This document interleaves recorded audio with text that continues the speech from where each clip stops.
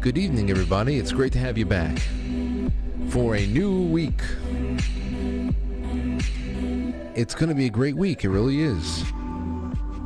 Another week of, quite frankly, been doing this for a long time. And I'm glad that you're here. No matter when you jumped on the train, you're here now. And I think I'll keep you for another 16 years. Come on, stick with me for another 16 years. Let's do it together.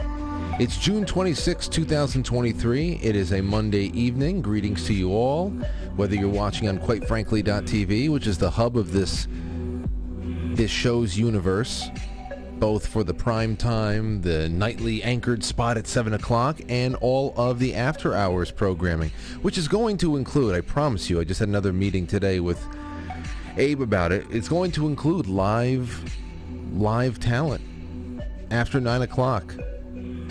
Getting a lot of that, the concepts together for that too, but that's the future. And that's what a lot of you are investing in when you become a sponsor, not only in the expansion of this show and its programming and how we produce it, but everything that's affiliated with it too, all the side projects that ultimately link together. So you're either watching on quitefrankly.tv or YouTube and Rumble. If you're on YouTube and Rumble, please give this a thumbs up now. Please remind people to give it thumbs up throughout the entire show. I'll try to do that as well.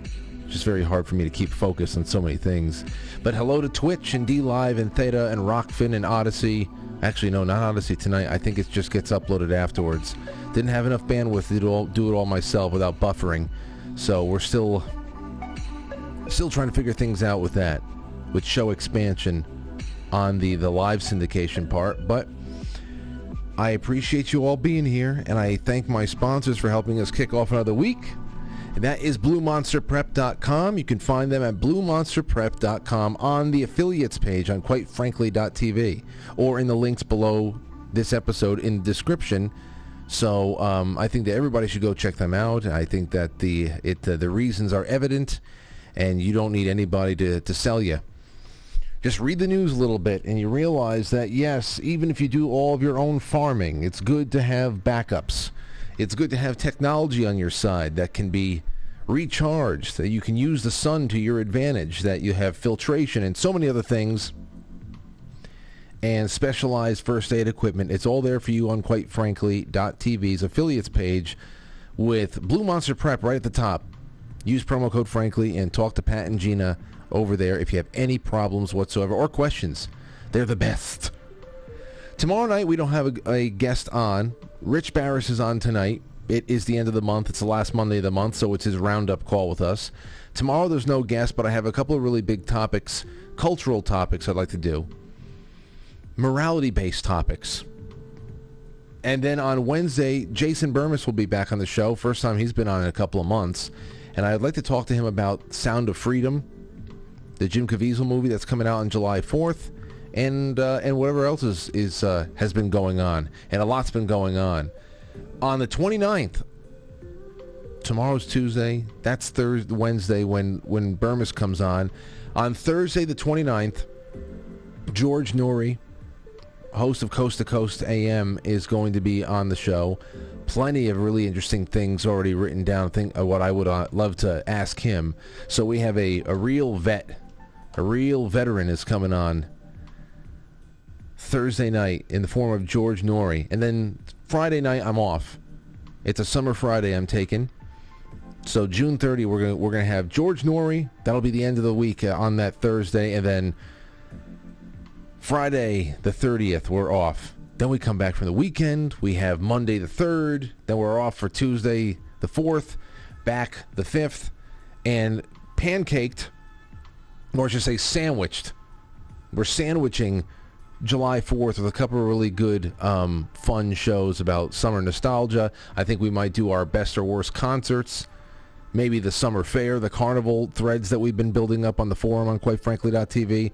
Great topics, and more on the way. More on the way. I just don't want to cook too many buns in the same oven, if you know what I mean. All right. And then I'll tell you all about the awesome booking that we're doing going down the line. There's a few more added on today. We got a true crime. We've got a true crime guest coming on in August. That's going to be terrific.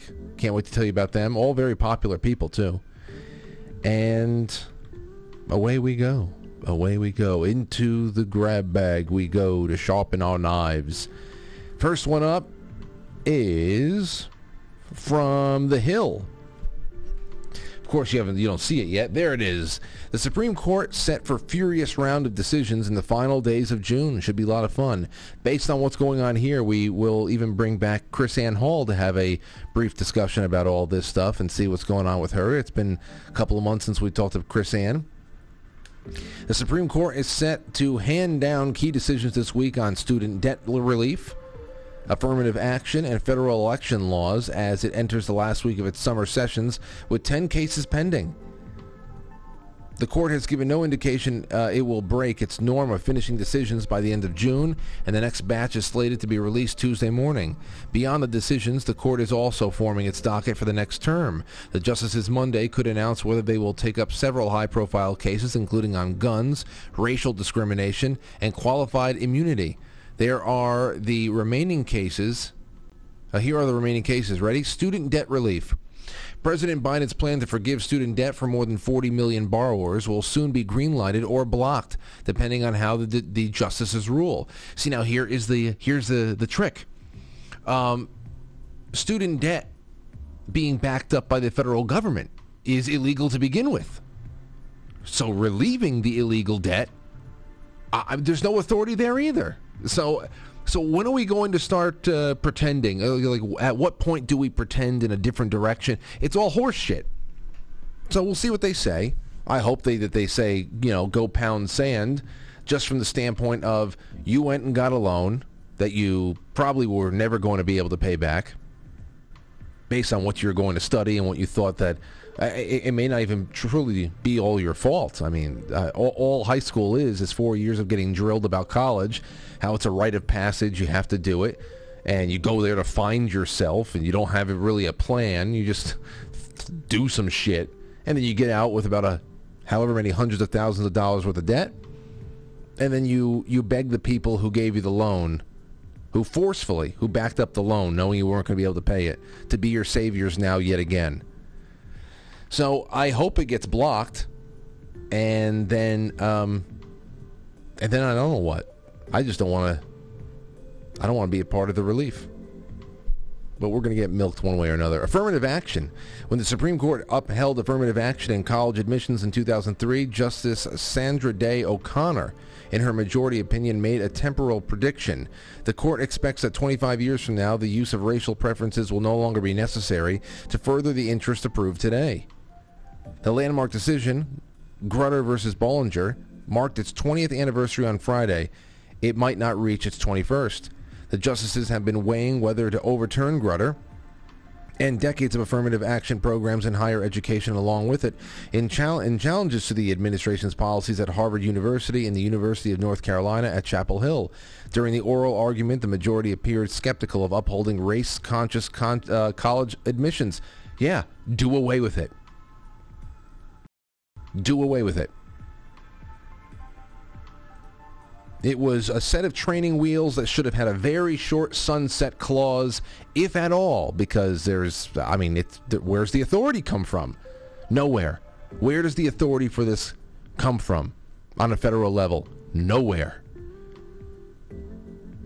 You can't call it the 14th Amendment.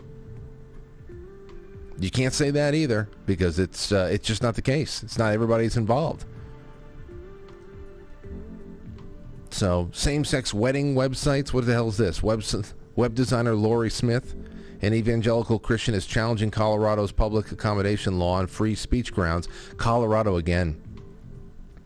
Colorado going to war with webmasters and with bakers for like ever now.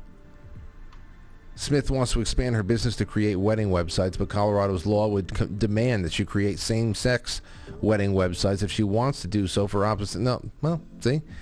There you go. This land of the free. Independent state legislature theory. The court is weighing a major election clash that will decide who has the final word on setting federal election rules. North Carolina Republican lawmakers appealed the state court ruling that struck down their congressional map, promoting to the justices a sweeping argument known as independent state legislature theory.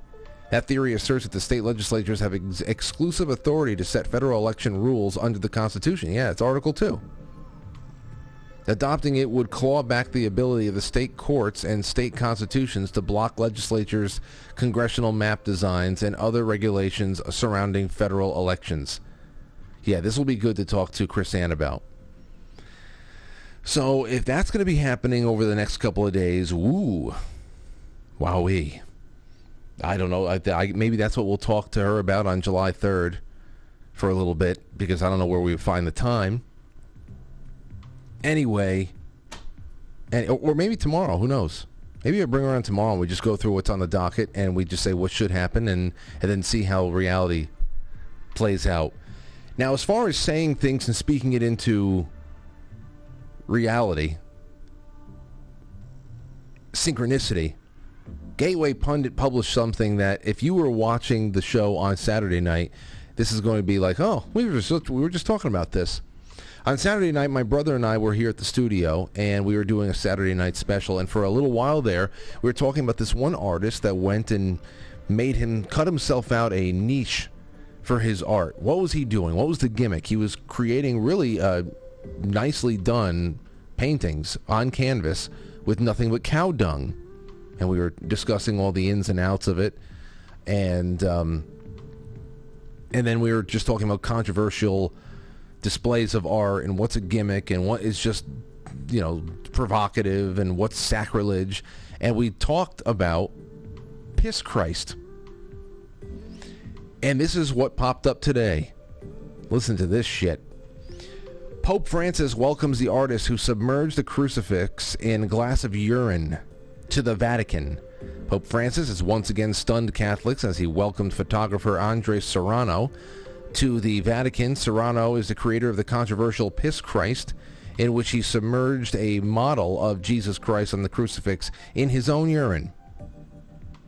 Pope Francis welcomed 200 artists to the Sistine Chapel to celebrate the 50th anniversary of the Vatican's collection of contemporary art. Thank you for accepting my invitation. I'm happy to be with you because the church has always had a relationship with artists that can be described as both natural and special. And there he is. There it is. Breitbart News reports when Piss Christ was exhibited in 1989, some 50 U.S. senators, and 150 representatives complained that the taxpayer-funded National Endowment for the Arts had financed the exhibition, and the NEA's budget was eventually cut as a result. Should have been eliminated. That and all the science funding, too. Eliminated. Again, no authority. During the controversy, Serrano played dumb about why it was offensive, saying, "I had no idea Piss Christ would get the attention it did, since I meant it neither a blasphemy nor offense by it. I've been a Catholic all my life, so I'm a follower of Christ. I just submerged him in my urine is all. I don't know what's going on. I just don't get it. Why are you getting so nuts on me?" These are the kind of people. Now, if the Pope was worth a shit, he would throw a punch right into this guy's throat. It would have been just a bait. He would have just baited him into the Vatican so that he can throw a palm right into the throat. There you go, just a chop to the throat. That's what it would have been like. But that's not what we're talking about now. All right, moving on to something else. Zero Hedge. Bill Maher slams arrogant press over RFK Jr. coverage as 80% of Democrats want Biden to debate. Bill Maher slammed the mainstream media over their biased coverage of Democrat presidential candidate Robert F. Kennedy Jr. Quote, "I want to take issue with the media because it incenses me how they write about you," Maher told Kennedy on an episode of Maher's podcast Club Random, released on Sunday. In a chat with Musk, Kennedy pushes right-wing ideas and misinformation, Maher said, citing a New York Times headline from June 5th. "Right away, I'm pissed off," Maher said in reaction. "Because misinformation, how about you're the newspaper? Just tell me what was said and I'll decide what's misinformation." This arrogance of we know what the misinformation is about science. Maher then read from the New York Times piece, said, "Mr. Kennedy is a longtime amplifier and propagator of baseless theories." Again, he stopped to qualify, not the editorial page. This is like the regular newspaper. The HBO host then cited a fact check within the Times piece claiming Kennedy was wrong when he said that Democrats earn more money from the pharmaceutical industry than Republicans. Quote, "Because the Obama administration made a deal with the pharmaceutical industry to support the bill, today I believe the Democrats are getting more money from pharma than Republicans," argued Kennedy. Even if that's not exactly the case, the spirit of the answer is correct, Maher opined. "I'm doing this for the reason because I believe that they deserve richly to be mocked for that attitude." So they go on to talk about this, about the way that this is all being handled with RFK Jr. I'm going to ask Rich about some RFK stuff tonight. And then in the second half, with whatever time we have left over, we have to look into this Dr. Kevin Bass, who has been obsessing over RFK's physique because he's in shape. Man, when I look at a guy that is almost 70 years old that is as toned as he is, I mean, he's not huge. To a lot of people who don't work out and they don't have any tone, you would take it and you'd be brolic compared to the average guy. But I look at that, and the first thing I assume is that at 70, perhaps he's taking hormone replacement therapy, which is not uncommon. But you don't need that at 70. I will do it later on. You don't need that at 70 to look like RFK does right now, and he's in great shape for somebody who's got so many physical problems. He's obviously committed. You can't just take a shot and look like that. But anyway, this doctor is obsessed with him, and I love to talk about that just for a little bit, because I think the whole thing is that if he is in some way supplementing, if he's like taking hormone therapy or anything like that, which is a replacement of what you had lost in production, that it's hypocritical for him to be in any way, shape, or form skeptical about vaccines, which does not line up. What the hell is that about? And the real thing here is, the real skepticism is about not the science, the scientific method. That's what people who are loyal to the science. I believe in the science. The science of what? It's the scientific method. What can be reproduced? What is the hypothesis? How are you going out to test the hypothesis, and how can you reproduce the results? Let's see the results. That's the whole problem here. There's no scientific method that is really prominent in the way that we have these conversations about whether it's the vaccines or anything else. It's just beaten over the brow, being browbeaten constantly. And here's something that's just terrible, even worse than vaccines. New York City is considering new rules to ban emissions from coal and wood-fired pizza ovens. Climate warriors in New York, this is on Zero Hedge, who banned gas stoves and furnaces from most new buildings across the state, are now coming after pizza ovens. The New York Post reports that new rules were drafted by the New York City Department of Environmental Protection that could order nearly 1,700 pizzerias across the 5 boroughs to reduce carbon emissions by 75%. Can you imagine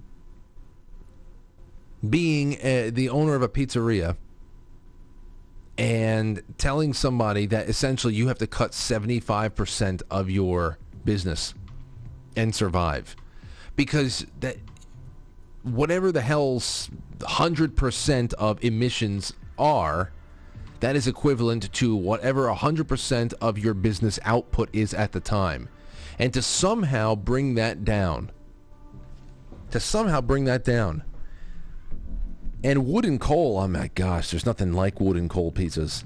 Nothing like it. One city official said about 100 pizzas could be impacted, 100 pizzerias could be impacted. Well, I mean, why is that? Because all the other ones are gas and electric? I have friends who have gas and electric stoves for the pizzerias. I mean, of course, they have to be, I think the electric ones have to be kept on at night to a low degree, because to start them up cold in the morning is like suicide. They have to always simmer. I believe so. I think that's what they were saying. But I guess there's only about 100 or so pizzerias that are wood and coal burning.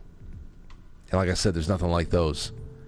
All New Yorkers deserve to breathe healthy air, and wood and coal fire stoves are among the largest contributors of harmful pollutants in neighborhoods with poor air quality, said Ted Timbers. Oh my gosh. It's like the Titanic is sinking, and these people are putting the $50 Home Depot water pumps into the poop deck. They're lowering it into the poop deck to pump it out with a garden hose. That's what they're doing, these idiots. That's what they're doing. That's how much of an impact this is going to have. But when you're in government, whether it's local, state, federal, the point is, don't be seen just standing there. Don't just be sitting idle. You always have to be doing something. You have to be doing something at all times. And this is what is the result of that kind of impulsive way of living. So we'll see what happens with that as the throat of New York City continues to be slit little by little every day. And some cuts are bigger than others. We'll be right back. Don't go anywhere, ladies and gentlemen. Help me share this show, and so many more people who have never seen it before can watch it right now live for the first time. All right? Don't go nowhere.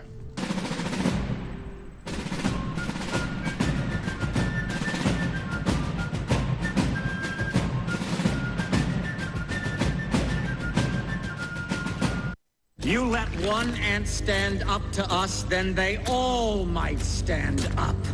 Those puny little ants outnumber us 100 to 1. And if they ever figure that out, there goes our way of life. It's not about food. It's about keeping those ants in line. That's why we're going back. Does anybody else want to stay? Let's ride!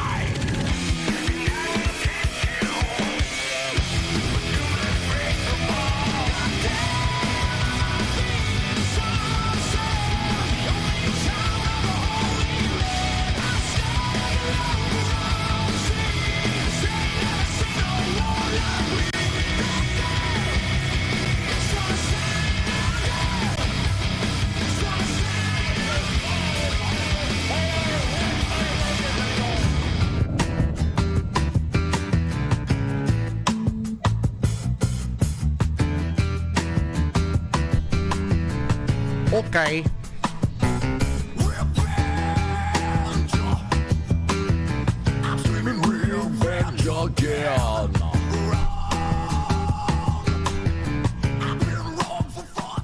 Okay, so here's what we got going on tonight. A little bit of table setting before Rich comes on. On Saturday night, another thing that we did outside of some Titanic lore and deep dives into the ritual symbolism that was just baked into all the details of last week's melodrama, now that we know. I wonder if that'll come up with Rich today. But we were talking also about the afternoon's coup, a momentary coup d'etat in Russia, and the terrible takes. Somebody had written, who the hell was it? Was it Luongo? Tom Luongo? Tom Longo of Gold, Goats, and Guns blog. I love the description he said, that for about 12 hours it made just Twitter unreadable. And it just awful stuff. It really was. I'm so happy I just was not compelled to throw things out there. But I was collecting a lot of opinions, a lot of theories, things that were interesting. And we'll see how it all shakes out. I have a few that was submitted tonight that I'll read in the second half. But I found it really hard to believe, and like I said, we'll see where it goes. I found it really hard to believe that Russians were killed by a rogue mercenary commander, which is not really mercenary, and then Putin would denounce them as a traitor and then drop all the charges, allow the traitor to go to Belarus, and then offer his troops a chance to be conscripted into or to sign up into the Russian army, because that's one version of events. If you remember the reports of Russian helicopters being shot down, I haven't seen anything. Still, nothing that has been confirmed in any respect. Then you have people like this Mario Nawfal guy, who has been made the Twitter Spaces king, and it's no wonder why. Because, my God, he is so blue-pilled, it's unreal. Russia coup, what happened, who won, and what's next? Here's everything that has happened since the coup failed. We know that at least 15 Russian soldiers were killed during the incident, with the bulk of them being from helicopters shot down by Wagner forces. Is that the case? Because I did not see anything about that. Send me some confirmation on that if you know what he's talking about. All criminal charges against Prigozhin, the Wagner chief, has been dropped. If there were 15 Russian soldiers and downed helicopters by this guy, the charges would be dropped? During negotiations between the president of Belarus, Lukashenko, and Prigozhin, changes in the leadership of Russia's Ministry of Defense were not discussed. All Wagner fighters will return to their bases and sign contracts with the Russian military. Not all of them. Prigozhin will be transferred to Belarus as part of the deal struck between Prigozhin, Lukashenko, and Putin. No one seems to know the current whereabouts of Prigozhin. Zelensky's office reported that they were disappointed with Prigozhin's decision to withdraw forces. I don't know why. See, that's another thing. They were disappointed with Prigozhin's decision to withdraw forces. Even though if Prigozhin had his way, Kiev would have been turned to glass months ago. So that's another thing. The complete change, from the commie globalist front in the media. You see how their tone and timbre and the way that they describe Prigozhin, Wagner, it changed over the course of hours, because at one point they're like, oh, they're taking out Putin. And then they went back to being terrorists when they went away. They were freedom fighters when they were going toward Russia. They were turned back into terrorists when they were going away. It was just, it was horrendous. It was so shitty to watch. I said, oh, God. Thank God I was cutting apart a 500-pound king-size mattress with an army knife, because I had other things I wanted. I couldn't read that all day. And here's his thoughts. Mario. He says Putin is weaker than ever, and Prigozhin's life will forever be in danger. The winner, Ukraine and the West. Why? Why? I mean, the whole thing is curious, but I don't understand how anybody can draw any kind of a solid conclusion, let alone this one.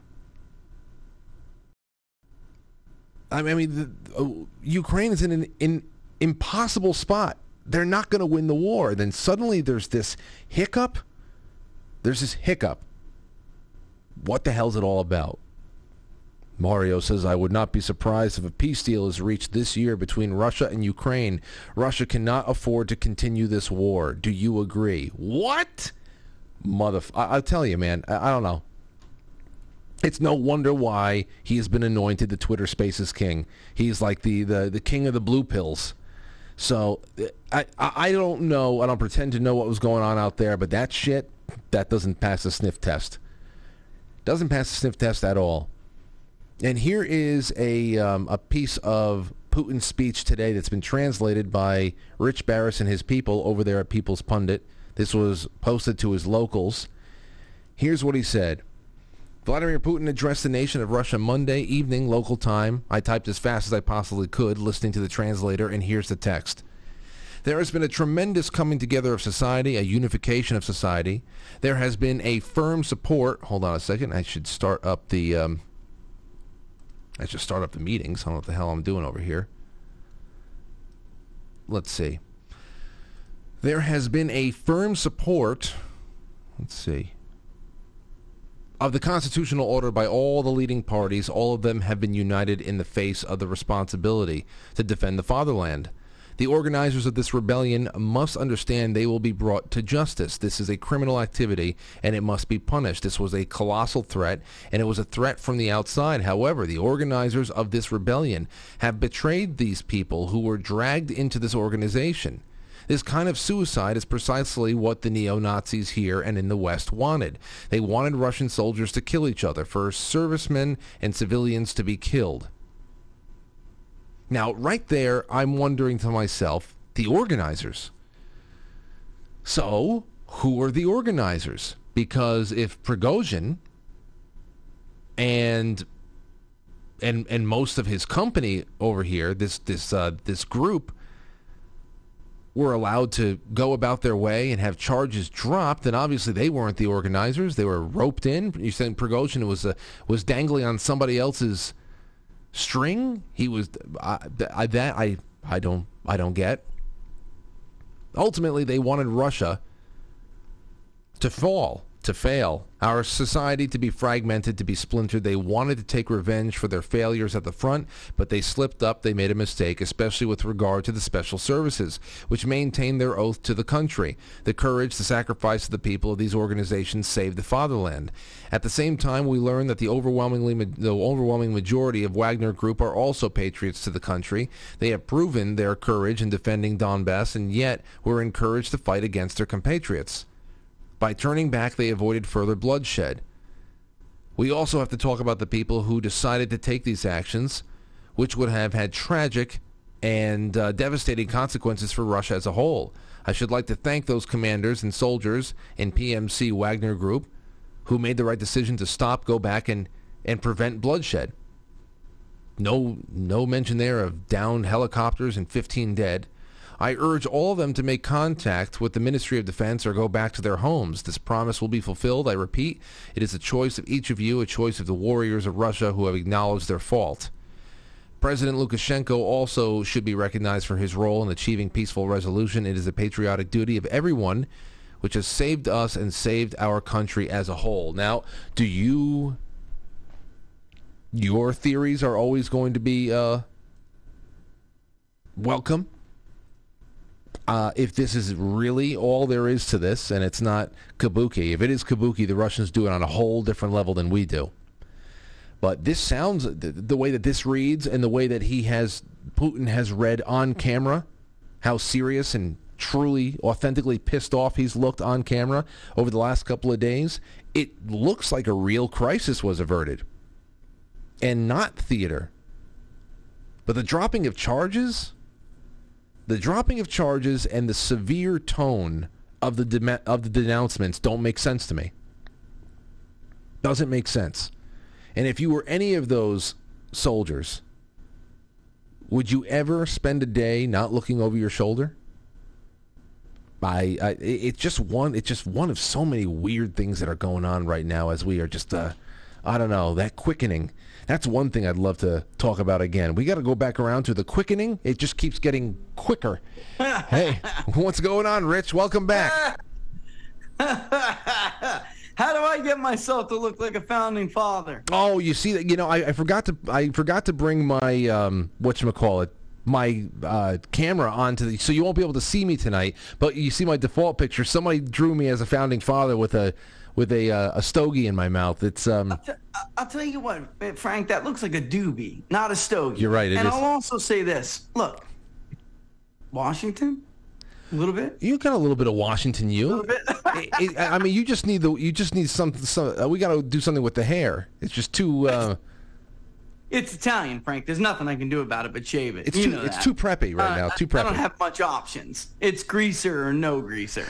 Dude, I just took this from your website. You did a translation of this Putin speech, and I just wanted to ask you. I mean, oh my God, he knows Russian. Well, what he says about the organizers of this rebellion, they must understand they will be brought to justice. Who do you think the organizers are? Because he's not talking about Prigozhin. But I will say this. Putin has a habit of not naming his opposition by name. Even when he talked about him, remember that from like 2015, 16, there was somebody got poisoned. They blamed Putin for killing him. I forgot his name. I mean, I'm sorry. I don't mean to denigrate him, but he has a habit of not naming opposition. That being said, I'm not ready to conclude here that that's what's going on. I think, honestly, if you really read between the lines, Frank, he's talking to CIA. He's talking to us. If you really read behind the lines, he says, the organizers of this rebellion must understand they will be brought to justice. This is criminal activity, and it must be punished. He goes on to say what a colossal threat it was, and then he said that the organizers of this were duped to get into this rebellion by someone else, and they betrayed us from being duped. And then he goes on and he blames the outside, which I know a lot of people think is nonsense, but believe me, it's not. If you actually listen to non-Western media, he says this kind of suicide is precisely what the neo-Nazis here and in the West wanted. They wanted Russian soldiers to kill each other, for servicemen and civilians to be killed. And then he adds, where is it? There's one more part that's really, really interesting. He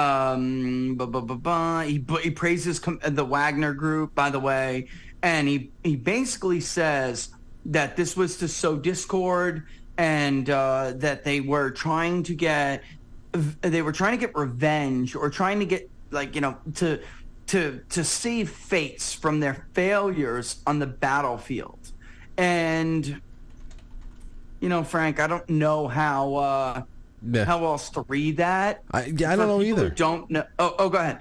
No, I don't know either. As far as the whole CIA thing, I've seen that all over the place.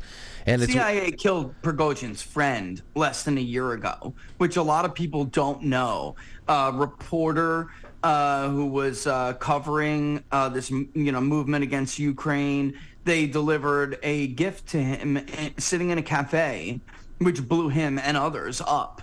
And from what I understand, Prigozhin wanted blood, and Putin told him, no, a more measured response. So think about that in the context of people all through the weekend, Frank, saying, thank God Prigozhin, he went from a warlord to a hero because he was going to take out Putin, right? These idiots like Goldberg, The Atlantic, all these morons. And they thought, well, anyone's better than Putin. Putin was the measured one, Frank. He was the one who said, I don't want scorched earth in Ukraine. We're going to have to govern these territories that we take back when we're done. Prigozhin wanted to level everything. There's a lot going on that people don't understand, really, or know, because the Western media just doesn't know how to report. Oh, yeah. Well, my whole thing with this is that, and I said it before, I think it was the only conclusion I did draw on Saturday, is that we can say for sure that at the least, Russian state media is as trustworthy as Western state media. So it's really just we're no better, Frank. We're no better. Come on. Yeah, it really is just, okay, go out there and consume what you can, and try to make sense of it yourself. Have some, well-reasoned, well-tempered conversations with your friends. Try to work it out. I mean, all we have is speculation, and you know what? Contrary to how our captors over here play everything through the media, and they leak, and they try to hide themselves through selective leaking and all that other stuff. I do not see much of that going on the Russian end of things, and I would have to imagine we're not going to really ever get a full picture of what's going on. Frank, collusion was fake. Nancy Pelosi, in the face of Adam Schiff being censured, said that this was a waste of time, a disgrace to the House, that Adam Schiff was one of the greatest. Here's a quote. Adam Schiff is one of the greatest members ever in this House. I mean, Frank, come on. And then the MSNBC, NBC, they all regurgitate it. Come on. And by the way, Biden's bribery schemes have been known for more than 2.5 years. This has been known. They only care now because they don't think Biden can beat Trump. So now they're throwing him to the wolves. This is no different than North Korean state media and Putin state media. They have the nerve to ban Peter and George because their show was hosted by RT. You have the nerve to do that when you have people like Rachel Maddow on your networks every day, and you want to judge them, you want to look down on them. Are you kidding me? Are you? Come on, Frank. The truth is, you got to learn it on your own now. Oh, you cannot find anyone to disseminate anything for you. Well, stay right there then. The IRS whistleblowers and the limp-wristed pushback. Rich, it's incredible. I mean, you have, it doesn't matter how many affidavits, doesn't matter how many times somebody comes forward, it doesn't matter how many text messages just written, I mean, everything just written out. It doesn't matter how many text messages, proof, you can deliver enough proof to choke an elephant, and the response is going to be the same at this point. It's a private family issue. We've already commented on that, even though you haven't.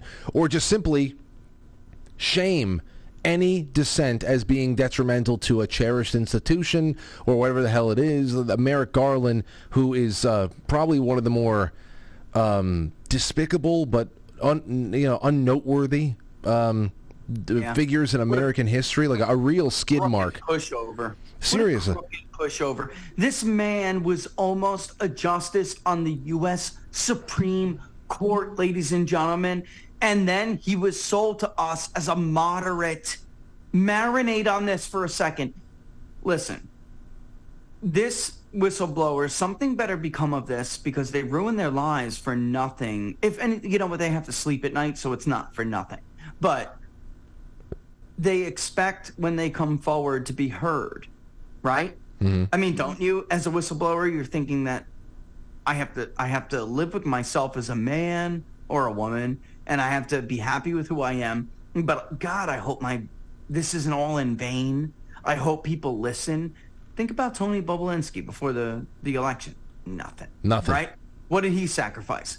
These people knew all of this. And that maybe whether for what I'll take it if I can get it, but these people hopefully have been whistleblowers in a different epoch where it's not Tony Bobulinski anymore. They're not trying to win an election like that anymore. But at the same time, they know that they're not in control. One thing good Elon Musk did, he bought Twitter. They cannot stop these stories from being known to people anymore, Frank. We talked about this last time, and the last time I came on the show, right? And we said, you asked me, well, do you remember during 2020, I don't want to say guarantee do we have, but what hope do we have that people will see these stories, they'll know of these stories? It's obvious that they have lost at least some control of that, that vehicle that delivers information to people. And people are hearing it. And that's why they're throwing them to the wolves now, Frank. It is. I mean, their only major problem is that Kamala Harris is not any better. Joe Biden is, ironically, the strongest candidate that we have polled against Donald Trump this cycle. But, when you get into these whistleblowers, that's one whistleblower and a small amount of detail from just one whistleblower, of which there are many. So if it was that bad with one, how bad is it, overall? And you and I, after 2020, I got to back up. I got to rewind people. Well, wait. Let me ask you, hold that thought. Let me ask you this then. If they're throwing him to the wolves, and I would like to revisit that as well, just to talk about, maybe to use that as a segue to ask you some questions about RFK Jr., but if they're throwing him to the wolves, why would they serve us up 4 days of death clock countdowns for the submarine that was had already met its demise on last Sunday. I mean, they're trying to get everybody to watch this 90-hour countdown for these people to lose oxygen. They had already been dead, and obviously, it was some sort of a contrived shield or something like that. Why not allow the full undivided attention of whoever the hell cares about this kind of stuff? Because that's the other thing that we all tend to think. Desperation, brother. Desperation. But why not? But why? You don't always make the best decisions, when you're desperate. And Harris is not a great replacement. They're going to have to look, it would have to be incredibly elaborate. I know most people think they're going to just supplant Gavin Newsom. The last time we polled it, Gavin Newsom was getting his ass kicked. Nope, on your show, but he was getting crushed by Donald Trump, worse than Biden, worse than Harris. So they would have to pull off some extreme superdelegate nonsense to get whoever they want, because it's not going to be RFK, Frank. They're not going to accept RFK. So that gives you a little bit of insight into, well, then why would they do this still to help Biden? Why would they? Desperation. I mean, they'll pull it off if they can, but I think something happened in the last 24, 48 hours of last week, the news cycle of last week, where they realized that I don't think we can contain this. And now they're starting to get worried. There have been a number of media polls that came out that show people they know now. When we pulled this in 2020, the Hunter Biden laptop, the Biden news reports, kickbacks to the big guy, not many people comparatively to Hillary Clinton's email scandal knew about that. We have a long way to go before a general election, and there's nothing they can do. We're not talking about an August or October surprise where they can hide it and bury it. It's going to be a year, Frank, of constant dripping. People are going to know. And I think they know that they have a real heavy task to replace Biden, but at the same time, they got to figure out something they're going to do to get somebody else to rescue, the party here. Or not just the party, because it's really about the entire administrative state. That's what it comes down to. And they're in a bad situation. Yeah. I think they thought that these indictments would take Trump out and people would run scared, stop supporting him, and that didn't happen. So they're, you spend a lot of time, and you have a regular co-host in Robert Barnes, and you spend a lot of time not only analyzing trends with people around the country and how they're receiving certain headlines and breaking news and all that stuff. It's part of your job, but you also have a lot of friends that handle things in a lot more specialized way, like case law and everything else. What are some of your friends that are in that line of work saying about the Trump's ability to beat this in court, even though it sounds like it's not even going to get adjudicated until after the 2024 election? It looks like, because now, right, Jack himself, he wants a delay. So it looks like they were going to try to push forward on this, but now they're saying they need additional time and witnesses. Look, from what I understand, I'm not a lawyer, but from all, like you said, between Robert Barnes, and we had a great guest on Inside the Numbers, Will Scharf, he's running for the Attorney General of Missouri, right? The Show Me State. They both really believe that a lot of this hinges, it's a crazy theory that ties the Espionage Act to the Presidential Records Act, which is nuts to begin with. But it really all does rely, because you have to prove Trump's state of mind. And in order to do that, you have to violate attorney-client privilege and then take it out of context.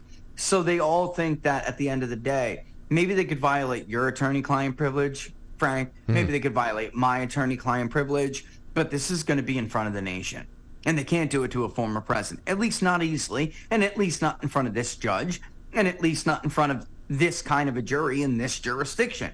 He did not charge Trump in D.C., folks. He charged him in a potential pool of former refugees from communism. I mean, this is not... People really have to think this over.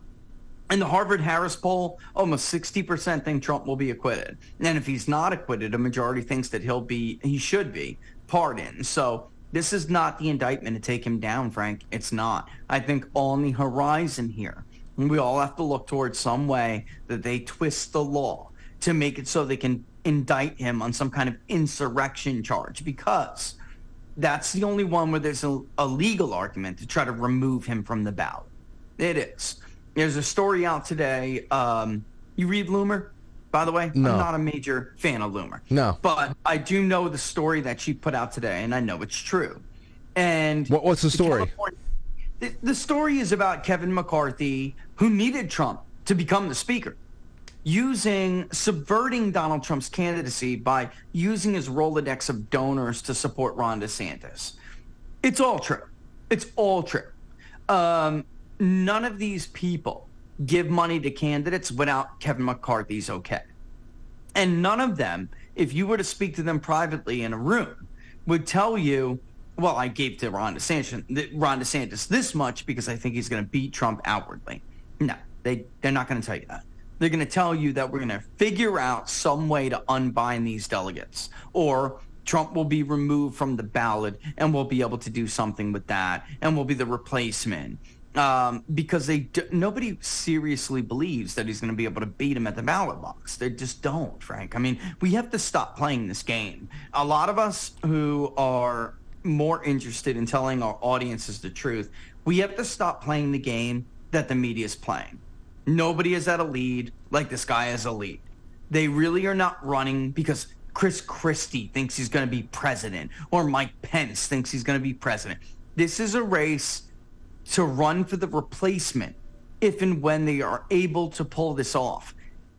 And it's becoming less clear whether they are, because the bottom line is Republicans in the primary I'm not sure if anything that they hit this guy with is going to make them feel like it's so bad and it's so credible and so legitimate that they need to withdraw their support for him. So even if this grand scheme was to come to fruition, there's going to be a revolt with voters, Frank. They're just going to eat it. They're going to flip out. So it's such a folly. It's such folly. But that's what they believe because they live in another world than the rest of us. Wow. And by the way, the California Republican Party is having a meltdown. I got like 22 texts since that article has been published just over it. And they are flipping out. She stepped on it. She was over the target. They lost it. Well, I mean, that's on one side. That's what we're dealing with on one side. You have a guy, and I always have to preface this because there's plenty of people out there who are just watching this as if they would put on a soap opera and just kind of predict where it's like a Hallmark movie. Where is it going to go? Who's going to be how's it going to end up? Does the guy save the farm and blah blah blah? Well, in this respect, there's nobody that can challenge Trump in a primary sense. I understand that, and we'll get the whole thing that's going on there. Then you have the other side though, RFK Jr. What is he doing after the public shitting of the bed of people like Dr. Hotez, the Church of Scientism, and Joe Biden, his DOJ, his family absolutely getting battered silly over the last couple of weeks? Is he moving the needle at all, or is this all moving the needle at all for RFK? Or is he still just too dangerous and too outside of the of what mainstream Democrats look for these days to really be considered in a serious way? Well, first of all, Dr. Hotez, you're a coward. Nobody knows who you are, so stop pretending like you're such a big name. You can't reduce yourself to debate RFK. Nobody knows who you are. Everyone knows you're afraid. Stop pissing your pants like a little baby and debate the guy. That's number one. Number two, if it wasn't for that controversy, nobody would know who he is, right? Right. Number two, RFK is moving the needle in the sense that there's a bit of a connection to 2016 where, Bernie did not have to come out and endorse Donald Trump, but there's a huge number of RFK voters who, I hate to say it, but are soon to be disenfranchised RFK voters who are not going to have a home in the general election. They will never vote for Ron DeSantis. Let's get nuts. Come on. Stop eating the shrooms. They'll never vote for Ron DeSantis. They'll never vote for Mike Pence. They'll never vote for Chris Christie. They'll never vote for Nikki Haley. But 40% of them, 38 in the last poll we did, would vote for Donald Trump. So that's a synergy that we all have to keep paying attention to, because I'll tell you, Frank, if it wasn't for the 12 to 18% who told us that in 2016, Bernie voters, then Trump would not have carried Michigan. He may not have carried some of these other states like Wisconsin, Pennsylvania. I think it would have carried anyway, but it's just different. But, this is moving the needle if Trump ends up being the nominee, which is the most likely scenario if they don't remove him from lawfare. But here's the problem. RFK, it's not just our polling, it's everybody's polling. If you look inside the crosstabs, you'll see it. His problem is that he's not breaking into the typical Democratic base. Last week, his favorability notably rose among self-identified Democrats, which is important because that's been the base for Biden. I know it sounds crazy and it's hard to believe, but progressives, self-identified Democrats have stuck with Biden. RFK's support that he has, and in our poll, it usually is between 10 and 20%. Others have been about 20. Others have been about 15. I mean, 15 is about right. That comes from independents in certain states where independents are eligible, semi-open or open primaries, where they're eligible to vote in those contests or participate in those caucuses. He's not broken into the Democratic area. Now, he does better among whites, Catholic whites. So a place like New Hampshire could be a real problem for Joe Biden. They never liked Joe Biden. Even in Iowa, if RFK was to really be able to organize, get precinct captains everywhere, he may be able to do something. But right now, it's not really worked out. But you can tell they're afraid that something could catch fire because they're moving the calendar. South Carolina, which RFK, unlike some of his family members, he's not been able to appeal to non-white Democrats. And Joe Biden is very strong in a state like South Carolina in a primary. So they're going to move that to the front of the calendar, and they're going to screw RFK. I mean, I'm just going to tell you, you all heard it here if you didn't know it. That's what's going to happen. They're going to shuffle the calendar just to avoid any unseen, unpredicted win by RFK that can derail them, because momentum is contagious in a primary. So if he was to do better than expected in Iowa, move on and win New Hampshire, a New England state, Joe Biden could have a problem. Narrative-wise, even if he winds up winning, he'll look like a beaten, wounded incumbent president. They don't want that. So they're going to move South Carolina up where he actually did well, which they already did, by the way. Or it's almost done. But that's what they're going to do. And they'll do it much to the chagrin of New Hampshire voters. So again, is he moving the needle in these indirect ways? He is. Because if you're a New Hampshire voter, are you not going to be pissed that you lost your first in the nation primary status? Of course you are. Come the general, you may, if you're an independent, because it's an open primary, you may, and it's they only vote differently. They only lost their first in the nation primary status just because of they know that the preeminent candidate probably will have a weaker time there than another state. It's really only about acting in the now for this one guy. Yes, 100%.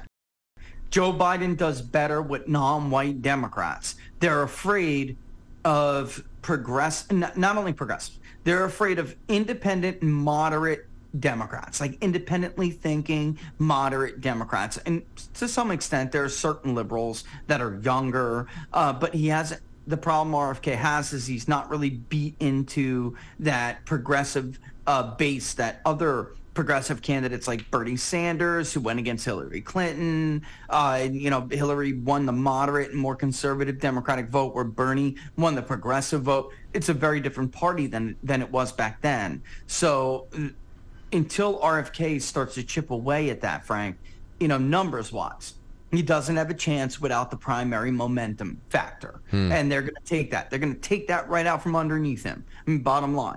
They're going to move the South Carolina primary ahead. Watch. Because psychologically, then he's just, from the get-go, he's coming up from behind. Even though... He'll get killed. He'll lose by 30, 40 points in that primary, at least. So he's going to get killed. He has no relationship to Southern Democratic black voters. And he's going to get crushed, and then the media narrative will be, this was a whole lot of hype, not a lot of delivery, not a lot of voters behind it, and they'll just move on from there. Speaking of New Hampshire, since we're already talking about that, what happened? Going back to Ron DeSantis. Well, since you're on, I want to get all this stuff because I OD on the last Monday of the month with you on all this stuff, and then the rest of the month we just do other shit.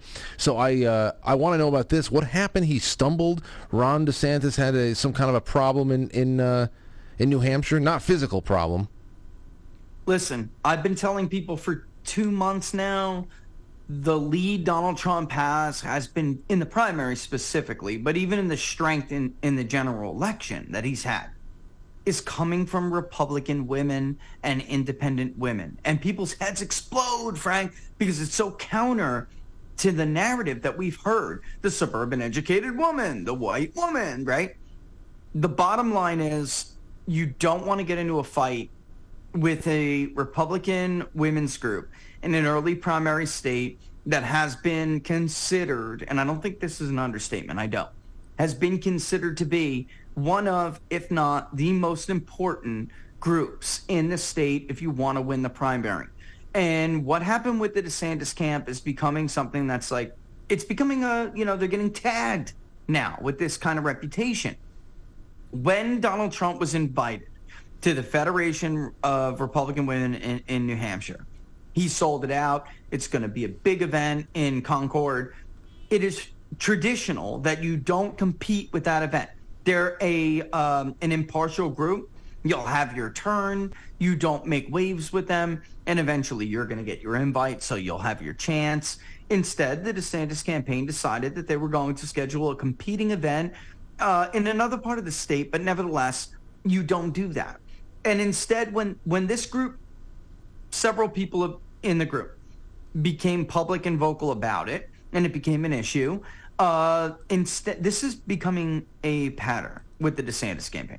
Instead of saying, we're sorry, we didn't know, we'll go to Iowa, we'll go to South Carolina that day. God knows you have so much money from mega donors, you should have no problem changing your schedule like that and going somewhere else.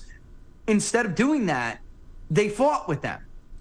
And they came across with the attitude that we hear from so many people, the delegation in Pennsylvania that now endorsed Donald Trump, even in his own state, the congressional delegation that supported Donald Trump over their own governor. This guy and the people around him do not seem to give a rat's, about anybody else. They don't.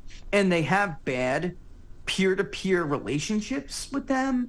So they got into a scrap with them, which caused the Trump team to jump on them. Politico, mirroring the Washington Post, is, my God, what is wrong with these people? It's like it's rookie. That rookie mistake is what it says in the article. I just say it's amateur hour. It goes back to over-promising and underperforming in the announcement, Frank. Like, you don't do that. These are rookie mistakes.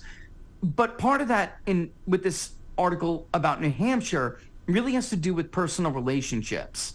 And that is something that has been lacking with DeSantis. And that's why, Chris Christie, his entire campaign is a New Hampshire or all strategy. So he's nipping now at DeSantis's heels, and the entire political article is saying no wonder. I mean, that's really what it comes down to.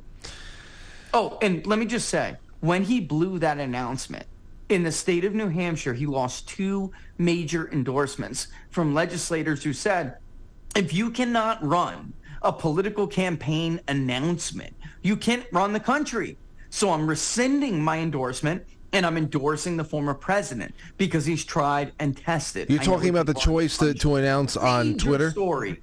You're talking about the choice to announce on Twitter and Spaces? Not only that, the choice to announce there is questionable. The delivery of it was a disaster. And people can blame Elon Musk all they want, but it's your team. As somebody, especially at the presidential level, It's the team's job to make sure that your candidate is not subject to that kind of embarrassment. And when that happened and it was a total disaster, you saw two prominent female, both of them, lawmakers in New Hampshire say, I'm rescinding my endorsement of Ron DeSantis and I'm endorsing Donald Trump. So this is things piling up. Did you see the tape from Larry, above all people? I know I hate to cite him, but Larry Hogan. Did you see the interview with Larry Hogan last week? No. On CBS? No. He was explaining Ron DeSantis' mistakes. The campaign immediately attacked him for it. They are not capable of taking constructive criticism. And what I understand is this. People on the right, on the MAGA right, like to dunk on people like Jeff Rowe and the Cruz crew, right? It's the same people. But in fact, the truth is, from what many of us have heard, this is really the influencers on Twitter and social media, the people who think they won him that big victory in 2022. They really run it, and it's actually hard for the consultant professionals to get their point across. So instead of listening to constructive criticism, I don't know, Frank, holding a Monday at 2 p.m., weekly Zoom call to talk about what's working, what's not, it's not getting through. And I have to go to Texas this week. I'm getting ready to go, and I have a consultant friend of mine who was like, I don't get it. I've been doing this 20 years. You've been doing this, 10, 15 years? What the hell is their strategy here? To piss off 70% of the Republican base, 70% of the vote, and then beg for their vote in a general election if Trump is removed from the ballot? I don't understand it. Make it make sense. I can't. I guess it really is just a matter of anybody who isn't Trump right now running on that ticket is really just setting themselves up for the possibility, the carnival, the carnival wheel possibility that they'll get the nomination by default, and that's really it. Let me ask you, but Frank, that will result in like a 10 to 20% decline in Republican turnout. I know. People who vote only for Donald Trump are never going to come out for the replacement candidate. What they don't understand, because they're too stupid and they live in a bubble, is that you're going to end up with 60 million votes like Mitt Romney, and Joe Biden's going to get 85, 90 million harvested. It's going to be the worst blowout in American history. I mean, it's unbelievable how dumb these people are. It really is. But then again, our country's failing. Political campaigns constantly make the same mistakes. So why would we expect anything different? I don't know. Right? I think as long as palms are getting greased and people get That's right, brother. They're getting palms getting greased and people get some select airtime, building up brands at this point. It seems to me that there is a bipartisan locking of arms for a while now that they just can we at least all just agree on closing the book on Trump so we can go back to our regular bullshit where we hate each other, but we're just, we're just trying to stay in our orbit. I mean, that's just really, I think they just want to close the book on him because this has been the most tumultuous 7 years ever. We've always lived with this kind of red versus blue nonsense, rock'em sock'em robots, but it's just... Which is a charade, though, Frank. I mean, it's a total charade. And I think that's their problem. Voters know that. They're not ready to get... Look, 70% of the Republican Party, upwards of 80 if you believe the CBS News poll, they're not ready to go back to that. They never want to go back to that. And this is something that lane doesn't seem to understand. We're not talking about Trump has the conservative vote, DeSantis has the moderate vote, Christie has the liberal vote. No, he's winning every single one of those votes. You know what it is, Rich? It's time to really think why. Yeah, why? For me, and obviously I'm just projecting, and I don't know what it is, but I think from a standpoint of the whole rock'em sock'em robots thing, that the projection, the red versus blue. Again, it's not because Donald Trump is a man without flaws and a man who is beyond reproach or beyond suspicion or wonder what the hell is, what was he thinking on this? What was he thinking on this appointment, this endorsement, whatever he put his pen to.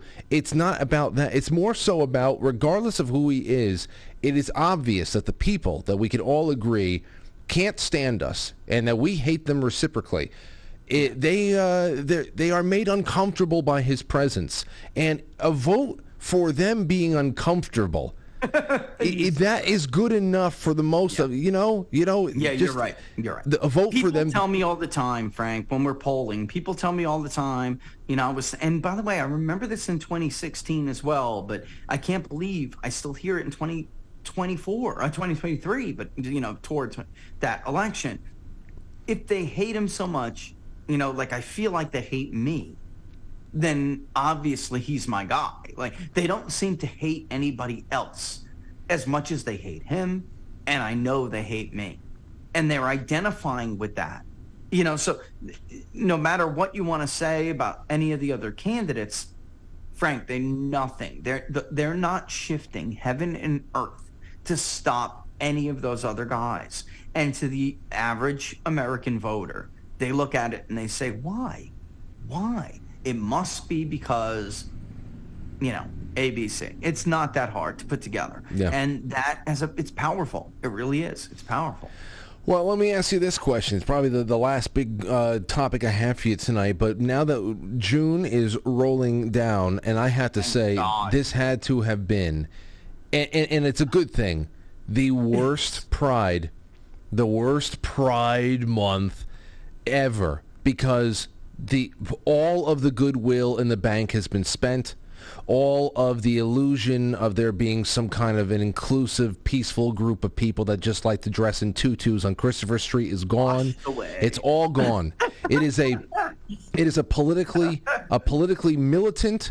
It is a pervasive, malignant, degenerate, predatory corporate front. And all of the magic is gone. I love that aspect of it. How Major League Baseball has gotten beaten up. What we saw outside of Dodger Stadium. Still the Bud Light thing, and all the different types of ways that people have expressed their absolute disgust with all this stuff. How is it? Have you done any polls related to just how rough of a month this has been for all of the activist class out there? How are people picking up on this stuff? Because for me, personally, it looks like it has been a rough one, and I love it. Between that and I think it was Mark Laviner on Twitter gave me two great polling ideas for this month that I have not done yet. And one had to do with this.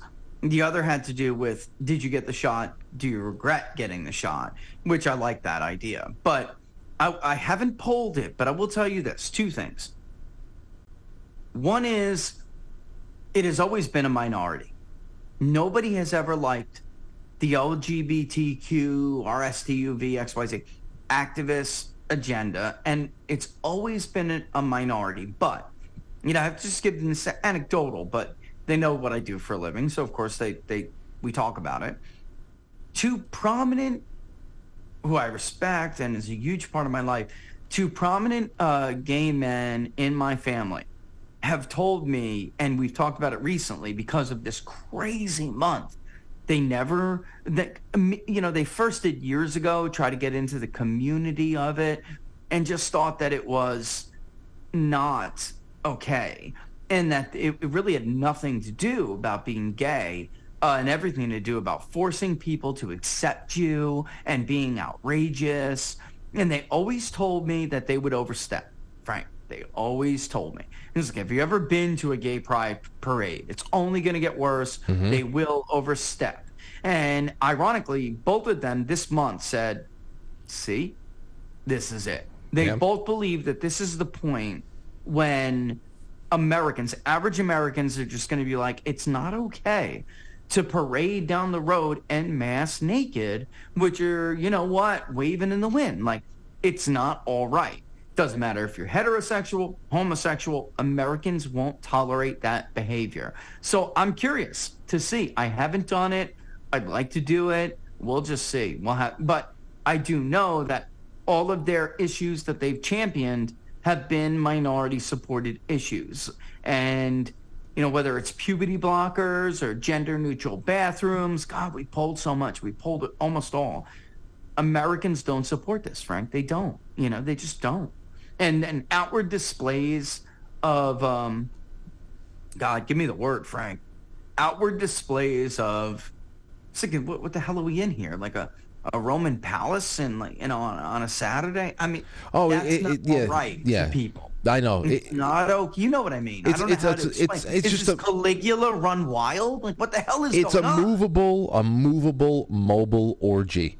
And when you think about the whole concept, so good, of people getting together to show just how that's the whole point. You remember when I was growing up and all this stuff was gaining prominence in the media more and more, it was just about, hey, listen, we want to be left alone and we're just like everybody else. And now we have gone into, we need to be honored, we need to be acknowledged as being something more than the normal, because the normal, the whole cisgender nonsense, I mean, that is all vanilla nonsense. This is something that is beyond average, and we need to be acknowledged as such. And of course, if you're gay, and the only thing that really sets you apart from other people is the way that you have orgasms, then you need to accentuate the way that you have sex. You need to accentuate all your kinks, all of your fetishes, or else you're just another guy online at Dunkin' Donuts that wants to get a coffee in the morning. And that's just the whole thing. Because it has gone so far beyond, and it's just so mutant, it has to be just saturated with sex, and it's so inappropriate, and there's children all over the place, and it's angering. And forcing, Frank, is a problem. Yeah. The forcing is a problem. I was talking to somebody about this a couple of weeks ago, and Christian, by the way, would consider themselves an evangelical Christian. And, you know, I hop on these interviews all the time. I don't like, basically contracting these things out to call centers and not hearing or monitoring anything. I do obviously have people that do interviews for me, but I hop on them myself sometimes. I mean, I know people online who have heard from me personally. I've gotten, so I do it for a reason. I want to personally stay in contact with people. And a couple of weeks ago, I spoke to this gentleman. He must be, I think it was like 35, evangelical. And, he said, I lived in multiple states, and I've been in multiple congregations, multiple different churches. Nowhere have I ever gone where the congregation was hostile to them, and they just, it's like, if you have love and, then, and that's your thing, and that's fine behind closed doors, that's your lifestyle. I don't approve of it, but it's for God to judge. What I don't like is anything being thrown up in front of the children like this and being publicly displayed, in the public square. That's when it crosses the line. And I thought to myself as I was doing the interview, that's not evangelicals.